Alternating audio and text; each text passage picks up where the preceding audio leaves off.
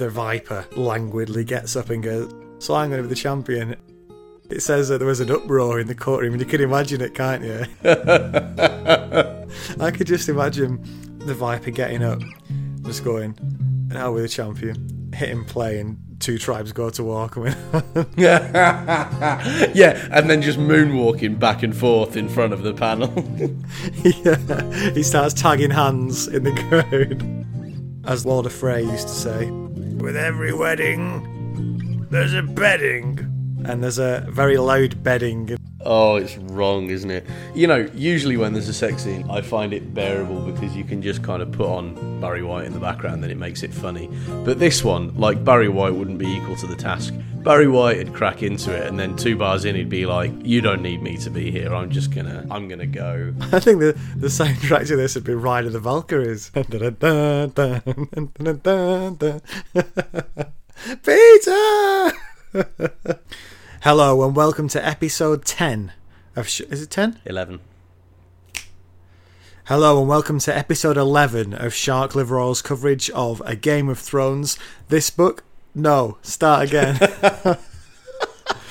Oh dear. Right. Hello and welcome to Shark Liver Oil's coverage of George R.R. Martin's A Storm of Swords. This is part 11 and it is called The Mountain and the Viper. I'm Matt. I'm Dave. Hello. Hello. You know what's coming now?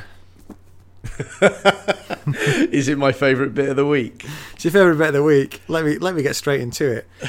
You see, George R. Martin's publishers have released this book, A Storm of Swords, as one big book or 2 smaller books. We're reading the 2 smaller book version, which means we're now on book 2, A Storm of Swords 2, Blood and Gold. And if you're reading along with us with these 2-book version, we're going from page 338, which is a chapter about Jaime, which begins something about a white book and a white tower in a white room. And we're reading as far as a chapter about Daenerys, which is Dany broke her fast under the persimmon tree. If you've got the single book version, then just find those chapters in it.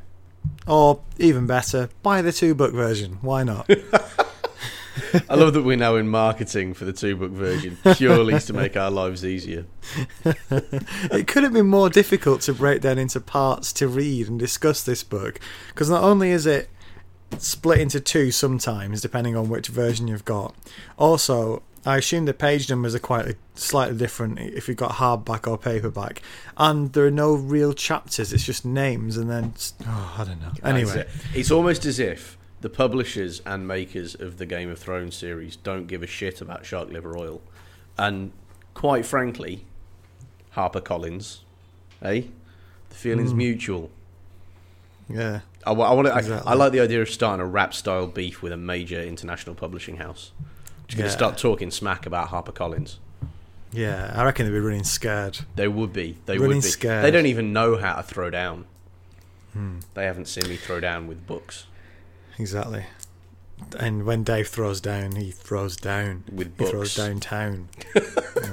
Down to Chinatown. I don't know what that means. Let's move on, shall we? Yeah. Jaime, the first chapter for today. Oh, Jaime. He's enjoying his promotion. He's now the Lord Commander of the Kingsguard, so he gets his own swanky apartment rather than just one shitty room further down in the tower. So he's standing in the main room, with this big white weirwood table, and on it's a big white book, which is the book where all the members of the Kingsguard throughout the ages have their lives written down in that book as sort of an early history. Yeah. It's interesting, and the person whose job it is to keep the record is whoever's the Lord Commander at the time. You think they give it to someone, some scribe or maybe some, I don't know, septon, but it's actually the Lord Commander who's in charge of doing it. And it conjures the beautiful image, doesn't it, of a fella who's been hired just because he's got big biceps with his tongue stuck furiously out the side of his mouth going, and then I killed him in the bollocks, and then I killed the other fella in the face. Yeah. The interesting thing is the old Lord Commander, Barristan Selmy, who's obviously now over with Daenerys, before he fled, he actually recorded his own sacking in the book, which Jaime thinks is quite funny. That was dedication, isn't it? I love that. He's missed a vocation there as a history teacher, hasn't he? He might be a badass grandpa, but what he really loves is accurate chronicling. Yeah. I mean, Jamie's flicking through the book and he's sort of... It's making him almost pine for the good old days when things were simpler. Yeah. He remembers this massive battle in the Kingswood between this band of outlaws called the Kingswood Brotherhood and the Kingsguard. And there was this final battle between the leader of the Brotherhood called the Smiling Knight and Sir Arthur Dane, who was this particularly talented member of the Kingsguard. And it's great. Jamie even remembers like what the two fighters said to each other as they were going at it, and apparently the Smiling Knight's sword was notched in so many places that he needed another one halfway through the fight. Right. And the guy in the Kingsguard, Arthur Dane, offered him a new sword, and he said, "It's your sword I'm after." And he said, "Well, I'll give it to you," and then ended up killing him. Hey! It's almost like it's almost like one of those old-fashioned knight stories as they sort of cracking wisecracks as they're slashing away at the swords, isn't it? I don't know, is that a feature of... I'm not much of an expert on like old medieval literature, but I don't feel like there's very many one-liners in it. No, I don't. I think, maybe not from the time, but sort of what I mean by classic ones are sort of, I don't know, maybe 100 years ago from today, like how someone would write a medieval drama story. The sort of Walter Scott thing, right? The sort exactly, of, yeah. That's it. Mind you, I'm not saying I'm opposed to that. Like, I'm a big fan of I'm a big fan of the idea of guys dressed in massive armor proving themselves not with the strength of their sword arms but with the sharpness of their wit. I like that. Yeah, it's interesting that Jamie thinks about this particular fight because he thinks when he was younger he wanted to grow up and be like Sir Arthur Dane, and he feels he's become the Smiling Knight, really. Which is quite interesting. That is interesting. His next job, he's basically waiting for the rest of the Kingsguard to arrive so they can hold a council. Pretty much a bit of a sort of getting to know you thing because half of them have either died or been dismissed now. Yeah, but he's dropped the ball, hasn't he? He's not even provided little finger food. He's not even given nibbles, really. Yeah, no wonder he's struggling for respect. Yeah. Now, he has a look around the table when they all arrive, and he feels that this order has fallen quite significantly from the days of Sir Arthur Dane. And he systematically goes through each one of them and I don't know, interrogates them over something. He makes... Remember Boris Blout, the useless member of the Kingsguard who's somehow still alive? Yeah, he's almost worth creating a new category of characters for, isn't he? Yeah. The Borises, the people who manage to persist even though they're fundamentally useless. That's not satire, by the way. Boris? How's Boris? We shall endure, no matter how rubbish we are. we shall endure through sheer power of mediocrity.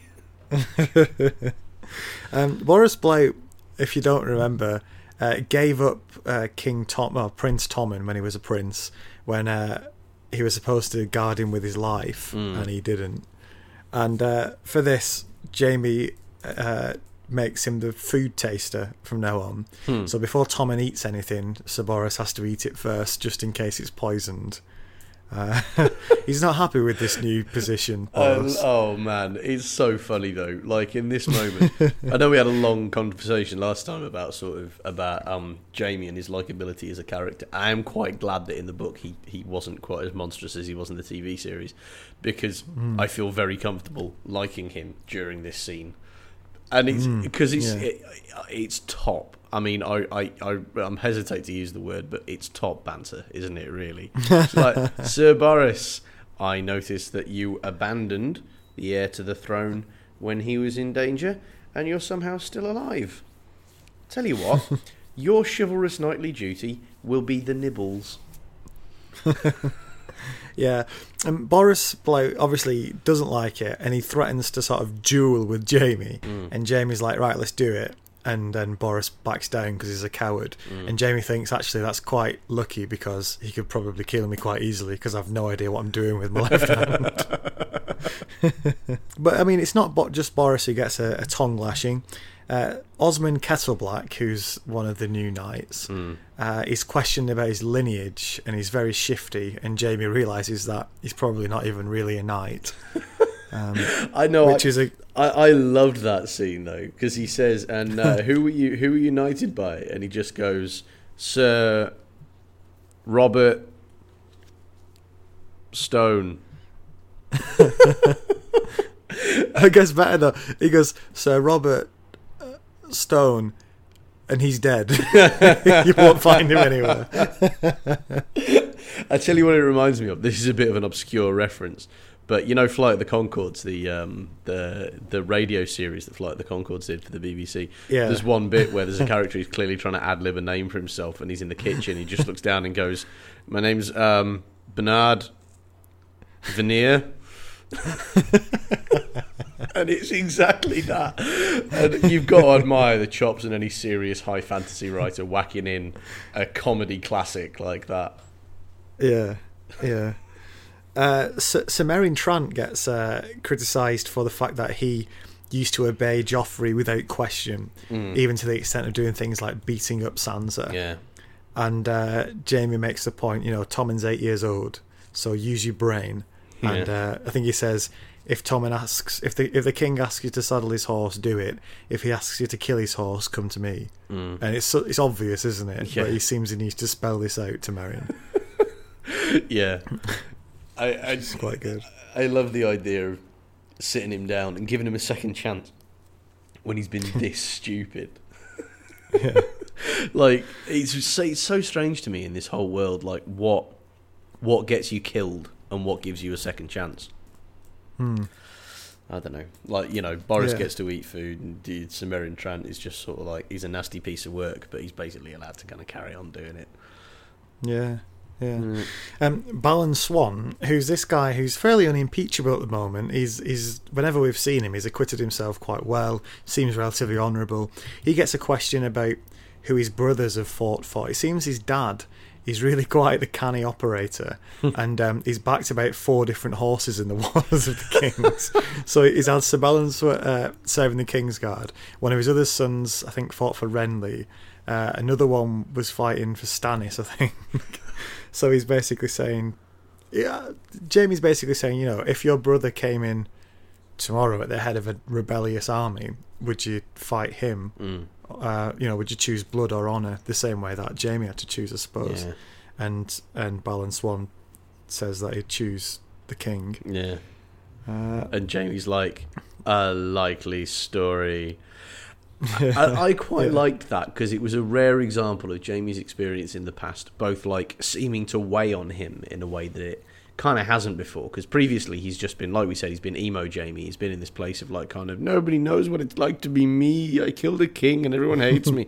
And it's been quite self-pitying, but actually here you kind of see him be like stand on that experience and be like, yeah, the King's Guard isn't all about having that nice shiny white cloak.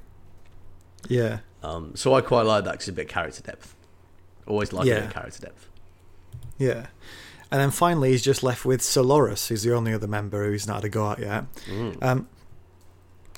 I think that Jamie believes that Sir Loras and Balon Swan are probably the only two who really deserve to be members of the King's Guard. I mean, the interesting thing is when he says you're all at the wedding and the king died and none of you did anything about it.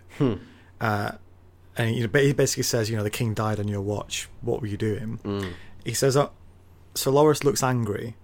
Balon Swan looks ashamed, and the rest of them don't even know that they give a toss. And that just shows how far the orders, because this is supposed to be the group that gives their lives for the king, and most of them aren't even that bothered which one, because kings have been dying quite a lot recently, and as long as they continue in their place, they don't really mind. And it's because the Game of Thrones has become a game, and everybody seems to be quite happy with with kind of continuing to play it instead of attempting to kind of like run the place well. So it's quite natural that people with this level of power would be the people who aren't there for the ostensible purpose of, I mean, it's like, you could say that it's like kind of way back when, in Europe and the UK, when bishops, nobody ever asked them if they had any belief. It was about whose son you were or who you were related to, or, whether you wanted to run a particular part of the country. Yeah. So it's kind of like that, like the title and the role, nobody's questioning the kind of real politic of it, and so it's all going to shit. Yeah, there's also an element of, because the king keeps changing, this is the new king, same as the old king. Yeah. Sort of, here's your new boss, same as the old boss kind of thing. Yeah, that's true, actually. Although that's quite an insulting thing to say in this specific context, because Tommen seems quite nice. Yeah, and there was a world of a difference between Joffrey and Robert as well. Actually, there really was, wasn't there? Yeah. But I enjoyed this this conflict between Sir Loras and Jaime, because Jaime feels that Sir Loras is sort of him, but when he was younger, all sort of cocksure and arrogant, and Jaime's sort of saying to him, I was knighted when I was younger than you, and I was this and that, and Sir Loras says, yeah, I know you're older than me, sir. And it's that feel. I think it's interesting. Although it's a very human feeling for Jaime to have this of getting older and someone younger taking your place, and the power of being younger than somebody. Yeah. And being in a position, even if you're in a slightly lower position, you're feeling you've got the years to improve. Yeah. And that's very much the case here. We find out this whole stuff about about Renly's ghost and how Renly rode into battle. It turns out that it was Renly's brother, Sir Garland. Oh no, sorry, Sir Loras's brother, Sir Garland, who was dressed as Renly. So now we know it was him in his armour. It wasn't Renly's zombie Renly back from the dead. Yeah, and we've been waiting for the solution to that for a long time, haven't we? And I'm quite glad that it turned out just to be a ruse, instead of George being like, kind of, look, more zombies. Zombies are ace. Fantasy zombies in armour fighting battles. Yeah. The other thing that happens here with this conversation, Jaime actually convinces Loras that Brienne didn't kill Renly. And it's quite an achievement for a guy who for years has just let his sword do the talking, isn't it? Yeah, and I love this whole interaction. Like I said last time, like I like very much the kind of parallels between Jaime and Loras, and they do come out quite nicely in this bit. Okay, let's move on to Sansa. Mm-hmm. She's arrived at the Fingers, which is it's Littlefinger's home. It's Baelish's home. I'd never realised that his home, his name is a pun on his home. Yeah, that's really, really funny. For all the sort of danger that Sansa's been in, she's still. This is, I'm sure you'd have found this annoying because you have less patience with her than I do. But even I thought the fact she's moaning about where she's ended up, she's like, oh, this is really dreary. It's like, well, at least you're not in a prison cell, so well, small mercies. Do you know what wound me up more about was that? But I've come to accept that with Sansa now. That's just white noise. That sort of totally clueless idiocy. But the fact that she's like, her internal monologue at certain points during this chapter is kind of like, oh, he's such a nice chap. He's looking after me. Oh, thank goodness. Oh. And she just takes back on all of this identity of the kind of swooning maid, which you would have thought she would have realised was a crock of horse shit by how she's been treated by everybody who expects her to just be the blushing maid. But no, she's all back, and with Littlefinger of all people. Littlefinger, who, by the way, in this chapter is the embodiment of creepy, stay away from this man, kids behaviour. He is absolutely like, if you knew somebody like Littlefinger, you'd tell your kids, don't talk to him. I mean, there's a bit here where he's like, have some wine, it will help you get over the seasickness. Oh, will it lower my inhibitions as well at the same time, will it? Interesting. Honestly, he's all but rubbing his thighs. Yeah. I mean, admittedly, I wasn't predisposed to like Littlefinger to start with, but like, come on. The plan is to go to the Vale, to the Eyrie, where Littlefinger's planning to marry Lysa. He doesn't like he doesn't like his home either, does he? Oh, he's heroically dismissive, isn't he? Yeah. If you want to sum up how crap it is around Littlefinger's place, one of the people who sort of live there and look after it for him, by means of welcoming him, says, "There's a dung fire burning." The idea of hearing that. Sorry, carry on. Yeah. Welcome home, sire. There's a dung fire burning.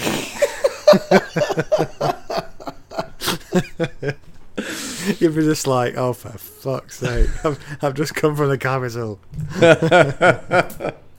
But he's not even that. He doesn't even get into that kind of like, oh, well, be it ever so humble, there's no place like home. He's just like, every single thing he says to these people who've been waiting for him indicates that he could not give less of a shit about them. Yeah. And he made somebody captain of the guard. Yeah. And he's the only guy. And they're straight out of Central Casting, aren't they? I don't think any of them described as having hunchbacks, but you can just imagine them all sort of Quasimodoing around the place, sort of, Master, you said there'd be more soldiers, but I stand all the guards myself, by myself, with the dogs I do. Good, carry on. He's like Littlefinger doesn't have the first clue how to actually be a lord, but he's just decided to be as much of a knobhead as possible on the basis that that's what he's witnessed elsewhere. Also, what do you think of his desire to marry Lysa Arryn? Probably not very high on many people's list of prospective life partners. No, although her title's fantastic. Her title is Warden of the East, is it? Yeah, that's true. She's basically on a par with what Ned was up in the north. You got these. Yeah. You've basically got all these lords and stuff, but the key ones are the king, obviously, and then these wardens. So Ned was Warden of the North, and I think Jon Arryn, and then by definition, I think Robin Arryn, his little sickly son, is Warden of the East. I think Tywin Lannister's Warden of the West. So it's one of the key positions. And that's why I think later on we hear that all these Knights of the Vale have been sort of hanging around Lysa, hoping she's going to pick one of them because it's such a great title to get. Yeah. Oh, I don't know. I mean, clearly I don't have the same kind of careerism as a Knight of Westeros, but she's mental. Like she's not well. She needs the kind of. Well, I don't know what she needs, but I'm fairly certain she doesn't need to be a pawn in somebody else's game of political acquisition. I wonder how much her needs really register on Littlefinger's radar. How much do the needs of any other person? I'm beginning to think that he's been put in this to be like a proper copper-bottomed example of the true psychopath. The person who's literally incapable of experiencing remorse or empathy. Because I don't think he does. He doesn't seem to be too bothered by marrying her either. He's just sort of like, oh, this is what I need to do. Shaggy, shaggy, shag. Yeah. I think it's interesting, just as a little aside, that Littlefinger's sigil is actually, the Baelish sigil is the Titan of Braavos' head. So this massive giant's head. And Littlefinger's he's decided he doesn't like that. He's changed it to a little mockingbird instead. Yeah. And it just shows his preference of, I don't know, the fist and the velvet glove over that, Yeah. A more overt power. Yeah, a mockingbird as well. Like, that sums him up, doesn't it? Yeah. Sansa is told to have a cover story, and it's she's going to be called Elaine, and they're going to tell everybody that she's Baelish's bastard daughter. And even now, Sansa's worried about some of the details. She doesn't want to have a story where she's, too much of a, daughter of a whore or something. So they come up with this elaborate backstory for her. Bloody hell. Which is interesting. Yeah. Were you amazed at how quickly she went along with this? Because I would have thought there would have been a bit of residual mistrust, since she's been stolen under false pretenses by this. She's been kidnapped, basically, by somebody who then shot the guy who she trusted. And all of a sudden he's like, I'm going to take away your name, and rename you something else. I mean, this is like sex predator territory. Do you know what I mean? I'm going to give you a new name. Like, and she's just like, oh yeah, it's fine. Has she learned nothing? Like, I was genuinely astonished. What did you think? Yeah, I suppose. Yeah, not so much. She's not got many options, has she? I don't know what she. And she sees him as sort of saving her from. She felt like she was in prison at King's Landing, didn't she? So that, I don't know. Maybe there's a hope that she's being liberated and taken to somewhere better now. But I mean, I suppose she doesn't have a lot of reason to mistrust Littlefinger. What has he done specifically that she's seen that she should see as a sort of a red line? Well, I suppose she wasn't ever raised not to take wine from strangers who've had her kidnapped and then shot her protector. I mean, you're right. You're right. Really, Littlefinger's done nothing suspicious near her, has he? She's no reason not to trust. What?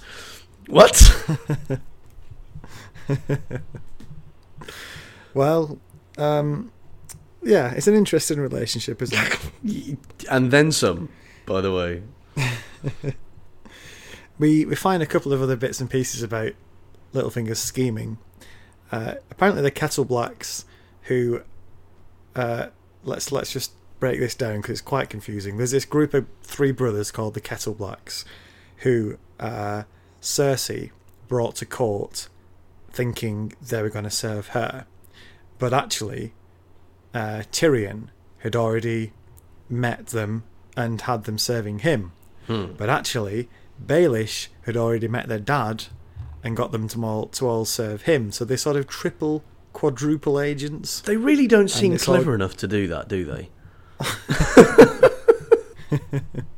Why this one family? I just don't get it. But anyway. They must think all of their pigeons have finally landed. Do you know what I mean? Just like they're sort of bumbling along, being ineffectual and useless, and then all of a sudden they're everybody's favourite undercover operatives. Yeah. We also find out that, shock horror, it was the Queen of Thorns that actually poisoned Joffrey. Right. Which is a proper...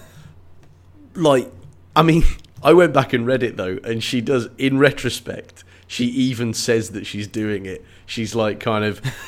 I forget what she says, but she's like, if men keep dropping dead at their weddings, it's hard enough to get them to marry people as it is. And you can almost see her in retrospect walking away from that, drumming her fingernails together and going.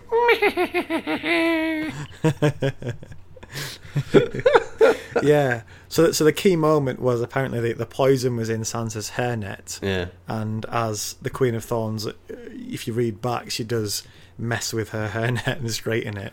And you assume at that point takes the poison and drops it in Joffrey's cup. Yeah. Brazen. And then some. I mean, again, she's not got very much to lose, has she? But still. I mean, I know. This, for me, there's a Father Ted episode where there's like some big revelation in front of a large crowd of people, and you hear this kind of like babble of, and then at the end of it, one dude just goes, fucking hell. And I really felt like that guy while I was reading this. I just read it and I was like, fucking hell. Okay, yeah. So Lysa turns up, and she's a bit nuts, isn't she? She seems to be quite hard, yeah, and quite dangerously capricious, but also massively sweet on Littlefinger. She is into him. Oh yeah, no matter what he says, she's desperate to get married to him straight away. It's like her dreams come true, isn't it? And there's this shotgun marriage where Littlefinger's quite keen to wait till they get up to the Vale so they can have a big ceremony in front of everybody. Yeah. And no one can question whether or not they're married. Yeah. But Lysa's having none of it. They get married straight away, and then obviously, as the good old Walder Frey used to say, or still does, I'm sure. With every wedding, there's a bedding. That was a fantastic And impression. there's a very loud bedding in there. Oh, it's wrong, isn't it? Usually when there's a sex scene in this, I find it bearable because you can just kind of put on Barry White in the background, then it makes it funny. But this one, like, Barry White wouldn't be equal to the task. Barry White would crack into it, and then 2 bars in, he'd be like, "You don't need me to be here. I'm gonna go." I think the soundtrack to this would be Ride of the Valkyries.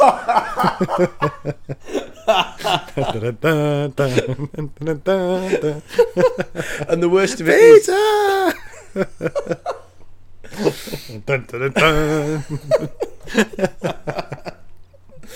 and the worst bit is right in the middle of it. I can just imagine Baelish not changing his facial expression at all, just still having that little tiny smug little grin that Aidan Gillen gives him in the TV series. And that's it. Yeah. But all around him, the Vietnam War is continuing. Bam, ba, da, bam, bam. Wow. While all this is going on, Sansa's wandering around downstairs, and good old Marillion. Do you remember Marillion? I the singer? do remember Marillion, who is still yet, Yeah. by the way, to meet another character called Jethro Tull, and I think that is a crying bloody shame. Yeah. If you're going to go around naming bards after 70s conceptual rock bands, go the whole hog. Do you know what I mean? Don't just do Marillion. Yeah. He does his best creepy, "Hey, how you doing?" to Sansa, who's, lest we forget, still a child. Yeah. And Lothar Brune, who's sort of Littlefinger's hired badass, a bit like Bronn is to Tyrion, or was, sort of steps in and says, "On your way." And yeah, then later on, there's this conversation with Sansa and Lysa, where Lysa says, "There's a plan to get you hitched to my lovely sickly son Robin, who needs a submissive wife." I think she uses those exact words. She does. I mean, and Sansa's like, "Ooh." It's even better at the end of it. She's like, "Gratitude will better become you in your present circumstances. Yes, and obedience. My son will have a grateful and obedient wife." Which is a bit rich. To turn up and be like, kind of, you marrying him. I know he's not much of a looker. I mean, even his insane mother, who loves him to the point of madness and beyond reason, says he's not strong. But you'll be grateful. Yeah. What? No, fuck off. I mean, I wonder though. Yeah. I wonder She's if Sansa's ironclad desire to be a princess will survive even this, and if so, can we reclassify that desire as like a legitimate illness of some description? Do you know what I mean? Like she's been bitten by the crazy bug, and she's just like, yes, being a princess is the best thing ever, having been one. Yeah. The interesting thing about Robin, I think, and Lysa's relationship with him is that she's that classic super overprotective mother who, everything about him, she always says, she sort of plays on his weaknesses and almost makes them bigger. So, oh yeah, he's very weak at this, and oh, he can't do that, and he's protecting from, he basically needs protecting from everything, because she can't bear to give up any control. And she even says it, he had a couple of friends, but they were too rough, so I had to send them away. And you just think the little kid just doesn't have a chance, does he? No chance. Oh, and it's so sad as well, because the thing is that this series is long enough that we could see him grow up. And can you imagine a grown-up, commanding a force from the east, all with crazy Sansa behind him? All right, let's get north. Let's get to the Wall. Yes. Let's get to Jon, who let's we get to heard it. is acting commander of the Night's Watch. Yeah. Yes. Score! This can't last for long. yeah. This battle has descended into a real sort of war of attrition now. It's been going on for days, possibly weeks. And all they do every day is get up and fire arrows down from the wall, and there's another skirmish by the wildlings, and you just feel like it's almost developed into a World War I Western Front. sort of two, one army which is too big to go home, and one army which is too well dug in to be overturned. Yeah. There's news of Bowen Marsh, who took pretty much the remainder of the good fighters from Castle Black and went after some wildlings, and they've had this big battle near the Shadow Tower, I think, against the Weeper. And Bowen Marsh won, but at a big cost, and he's been gravely wounded, and the sort of nobody's coming back to help Castle Black anytime soon, which isn't exactly the news that John was hoping for. Yeah. Today's attack is Mance Rayder's got the wildlings to get this big sort of turtle thing. It's basically a movable wooden fortress which has been treated so it can't catch fire. And it very nearly breaches the gates. Only some last minute ice barrels being thrown down from the wall manages to crush it and I loved that. Save the wall. I loved that. It's great outside the box thinking, wasn't it? Fantastic. I mean, this is the thing. He's so sort of made for this role. So good at doing that. Like, who else would think? Like, I would have been lost like 3 battles ago. I would have been like, I don't know, yell at them, use colourful language. And he's like, no, if we use gravel and water, we'll defeat them with gravel and water. How? So I thought this is all very impressive. I liked it a lot. It's a good point. Yeah. I make those occasionally. Yeah. The problem that John has is he goes to sleep after another long day and wakes up to find he's someone standing over him who escorts him to the main hall where reinforcements have turned up. Yes, it's Alistair Thorne and Janos Slint. Fuck. No. Of all the people that have died, you know, like there's just swathes been cut out of the Night's Watch. You know, there's nobody there. Nobody. And who survives? Who manages to bloody survive? Right. Friggin' Alistair Thorne and Janos Slint. The character nobody was waiting to have a comeback. Do you know what I mean? Yeah. I mean, I suppose this is what happens when you send the sort of worst people who you just want to get out of the way to the Night's Watch. Yeah. To turn up at the Night's Watch It's not, and cause all manner of trouble. It's not a superb national defence strategy, is it? No. I mean, we've said this before. It's like the people who write into newspapers and say that, you know, all the paedophiles should be sent to the army. It's like, you don't understand what armies are for, do you? They're not like prison, but worse. Yeah. Janos Slint reminds us all of how much of a wanker he is by A, constantly referring to himself in the third person, and B, just being completely ghastly towards John.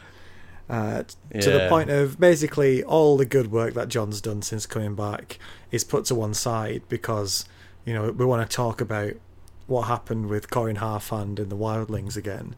And it doesn't help that Rattleshirt's turned up as a prisoner, so he can say that John killed Corin Harfand. Yeah.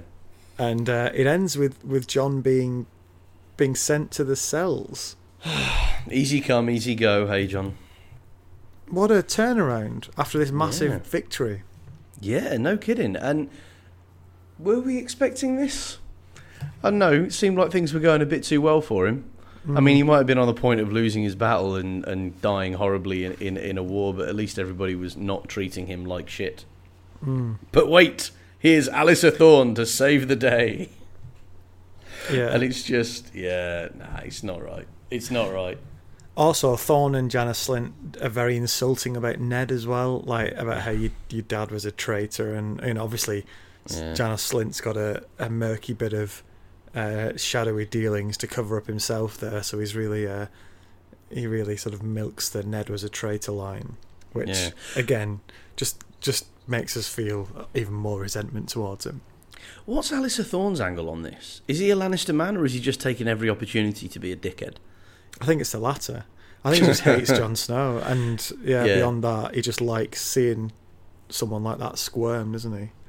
Yeah, and I find it really interesting because this is like two grown men, two men past their prime, perhaps, acting exactly like 9-year-old schoolyard bullies. And it's just so like there's something as well as don't say that to the character I like. There's something just so contemptible in the fact that this is their like the first order of business when we arrive back. There's a wildling army on the side of the wall, but bring me the young recent recruit so I can drag him over the coals one more time. Yeah, it is. Yeah. Very much that, isn't it? So that's where we leave it, and I'd suggest the wall's chances have decreased significantly now. Janos Slint's on the case, Matt. What are you talking about? He's a man of honour and integrity and fighting ability. Yeah. Hang on. No, he's not. Yeah, we're fucked. Yeah. I'm sure if Mance Rayder sends a couple of quid Janos's way, they'd all get through anyway, if anyone can get a message to him. That's true. Dear Slint, having heard that you're a Weasley backstabbing lying son of a bitch, please find enclosed. Okay, last chapter for today. Tyrion. This why do I have a sinking feeling already at the start of this chapter? Yeah, because I'll tell you why. Because we open with even good old Podrick Payne, admitting that he thinks Tyrion's guilty, and Tyrion thinks, well, can't get much worse. Yeah. But it can get worse, because Tyrion's final day of the trial arrives, and final witness for the prosecution is Shay, who, not only makes up a load of lies about how Tyrion used to talk about how he was going to kill Joffrey, along with the help of Sansa. She also says to the court that he always used to make her call him Giant of Lannister, which is even crueler because that is it's a nickname she had for him. Yeah.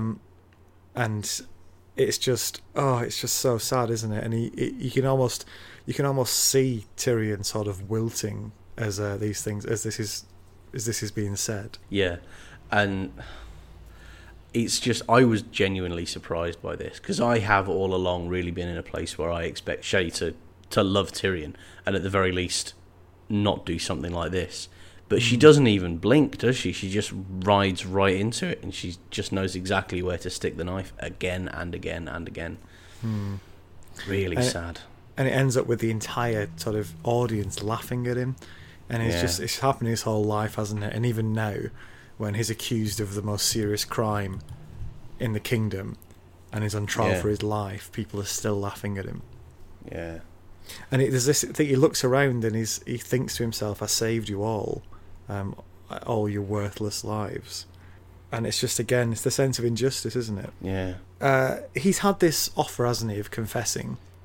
He's had two offers. One, confess and get sent to the wall, and two, demand a trial by combat, and the Viper's going to have a go for him and try and kill the Mountain. Yeah. In terms of box office, I was hoping for the second. So was I won't lie. In terms of interesting plot, I would have quite liked to see him up at the wall. But yeah, I think this Shay evidence knocks it out of the park for him, and he confesses to being a dwarf. And Tywin says, you're not on trial for being a dwarf, and he says, I have been my entire life, and it really sums it up, doesn't it? Yeah, and I actually, in a way, I've been waiting for him to kind of make this statement for a long time, and I really like seeing it kind of brought out and placed front and center. You all consider my very existence to be a crime. So it's kind of like it's a slightly more subtle version of one of those Hollywood kind of summations, courtroom summations that you see. You know, kind of where I'm putting the system itself on trial. You know, and it's a crowd pleaser for a very good reason. The system is frustratingly screwed up and is screwing over one of our favourite characters. Yeah. So I loved it when he did that. I really did. I like this line as well. You make me sorry I'm not the monster you all would have me be. And what a line! I tell you what, there's an element of someone like I know Shylock or something in this. Very sort of Merchant of Venice, sort of you know, if you prick me, do I not bleed? Yeah. Actually, that's very true. Yeah. In all this, there is a moment of sort of savage joy for Tyrion, and I suppose a bit for us, when Tywin realises that it's all suddenly gone wrong. Because when Tyrion says, "I'm going to confess," Tywin's almost got everything he wants. He's wanted Tyrion out of the way for years, but obviously he doesn't want him killed, and now he's almost getting that, until Tyrion says, "I'm not going to confess to killing the king, so I didn't do it. I demand a trial by combat." And then the Viper sort of languidly gets up and says, "Yeah, so I'm going to be the champion." And you can it says that there was an uproar in the courtroom, and you can imagine it, can't you? It's like everyone's just loving it. It's like, yes, go on. That's actually true, isn't it? It's not the kind of shocked hubbub of people, outraged proprietary. It's the voice of the mob going, "He's gonna fucking kill him!" I could just imagine, if this was a comedy, like the Viper getting up, just going, "Now we're the champion," hitting play, and two tribes go to war. Yeah, and then just moonwalking back and forth in front of the panel. Yeah. He starts tagging hands in the ground.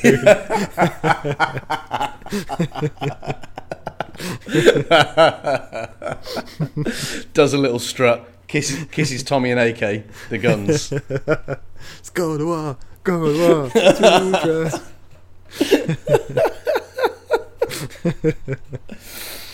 Yeah, magnificent. I've not seen this in the TV series yet, so I'm absolutely crying out for that to actually happen, and it's not, and that's sad.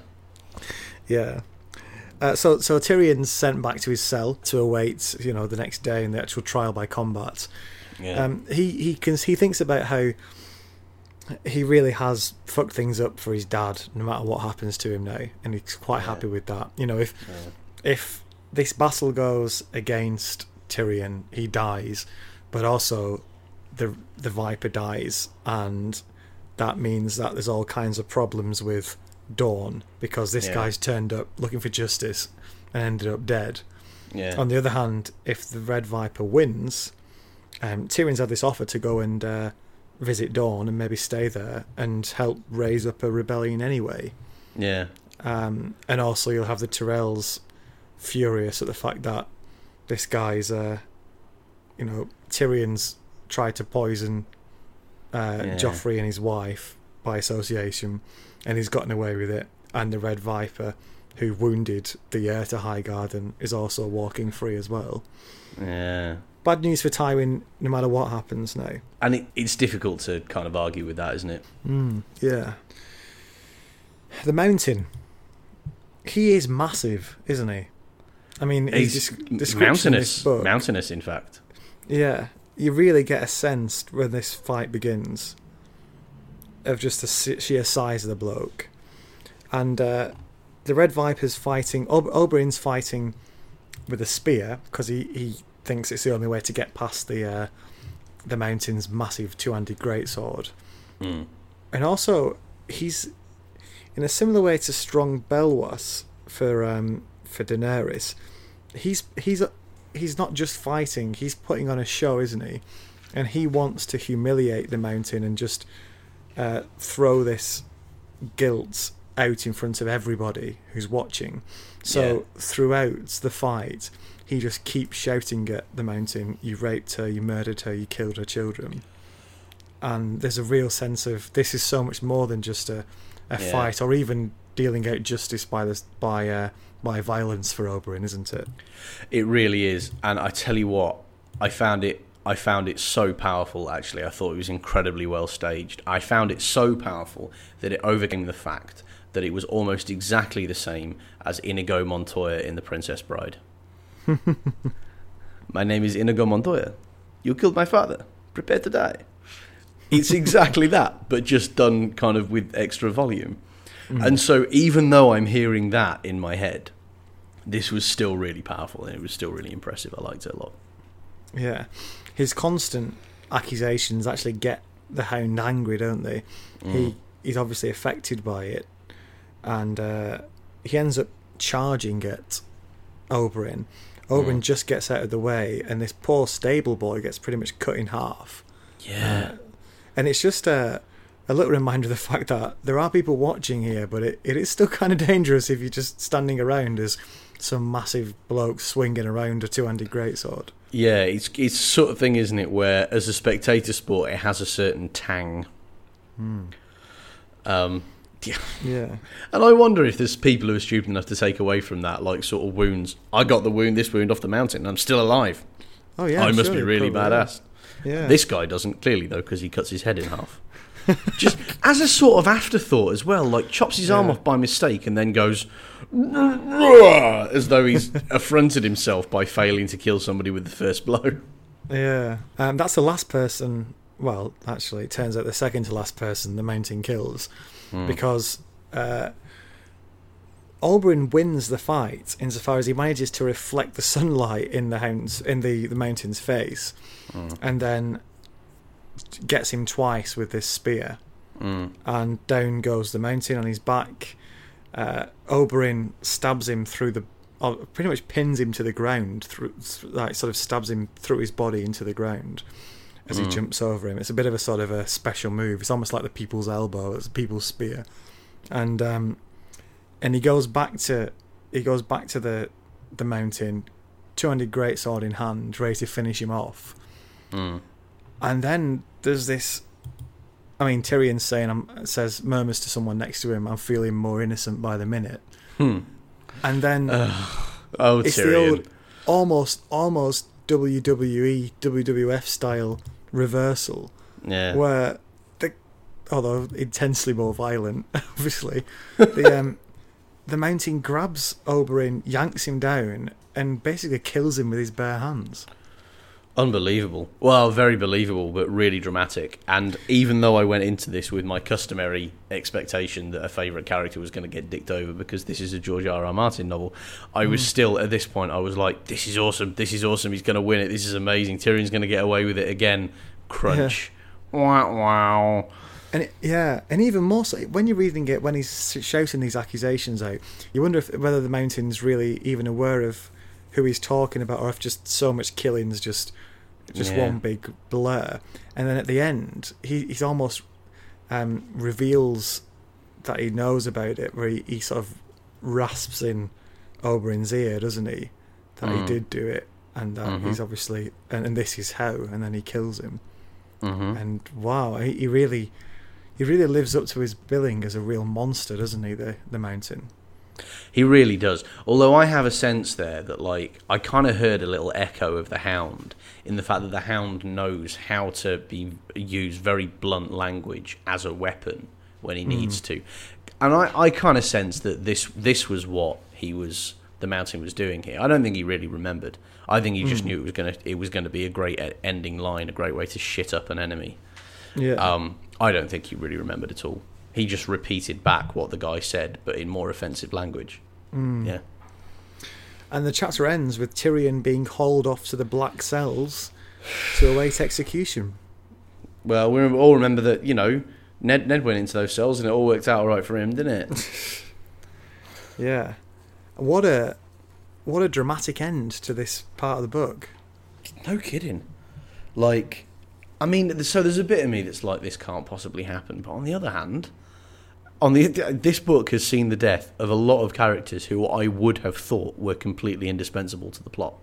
I mean, I was really shocked with Oberyn's death, because sort of he's not even been around that long. He's been built up as a really big character, and we're just getting to know him. It just seems like, literally no one's safe, even if you're sort of on the way up in terms of your character arc. You can just disappear. There you go. Yeah. George Martin is not to be trusted. No, not at all. Have you any thoughts on the death of the Viper? And I assume the mountain, because is he going to survive that? Is it a spear through his belly? Who can say? He is made out of, made like the proverbial brick shithouse, so he could survive. I know. Well, if you have any thoughts on that fight or anything else that's happening in the Storm of Swords universe at the moment, you can send us an email, sharkliveroilpodcast@gmail.com. That's sharkliveroilpodcast@gmail.com. or we're on Twitter at Shark Liver Oil. Dave, are you ready for the next bit? I was born ready. I was born ready. Can you take any more big character deaths and drama? Oh, I don't fucking know. There's a bit of me that just expects the next one to be like, and then a nuclear weapon fell from the skies and everybody died. The end. Thousands of years later, new life started to evolve. Like, I'm now putting nothing past him at all. Well, shall I tell you where we're going to next? Where are we going to next? We're reading from this next chapter, which is about Daenerys, page 403. Daenerys broke her fast under the persimmon tree. And let's go as far as page 468, which is a chapter about Sam. Let me have a look. I'm just in the first line. Really? Is it a bad one again? No, it's not bad. It's just like that wasn't a laugh of that wasn't sophisticated at all. That was just schoolboy. Okay, Sam's chapter begins. Dave. He sucks harder than mine. Yes. A slight left turn in the storytelling style there, I feel. What is Sam? What is Sam up to? Yeah, what's he resorted to? Really, is my question. However, we're loyal to our listeners and to this book, and we will see it through. Yeah. So enjoy that. Enjoy Sam's. You won't be reading that. That's where you stop reading for next time, and we will discuss that part of the book next week. We will. And until then, Dave, happy reading. I imagine I will have, if only because I don't have to read that Sam chapter just yet. Till then. Laters.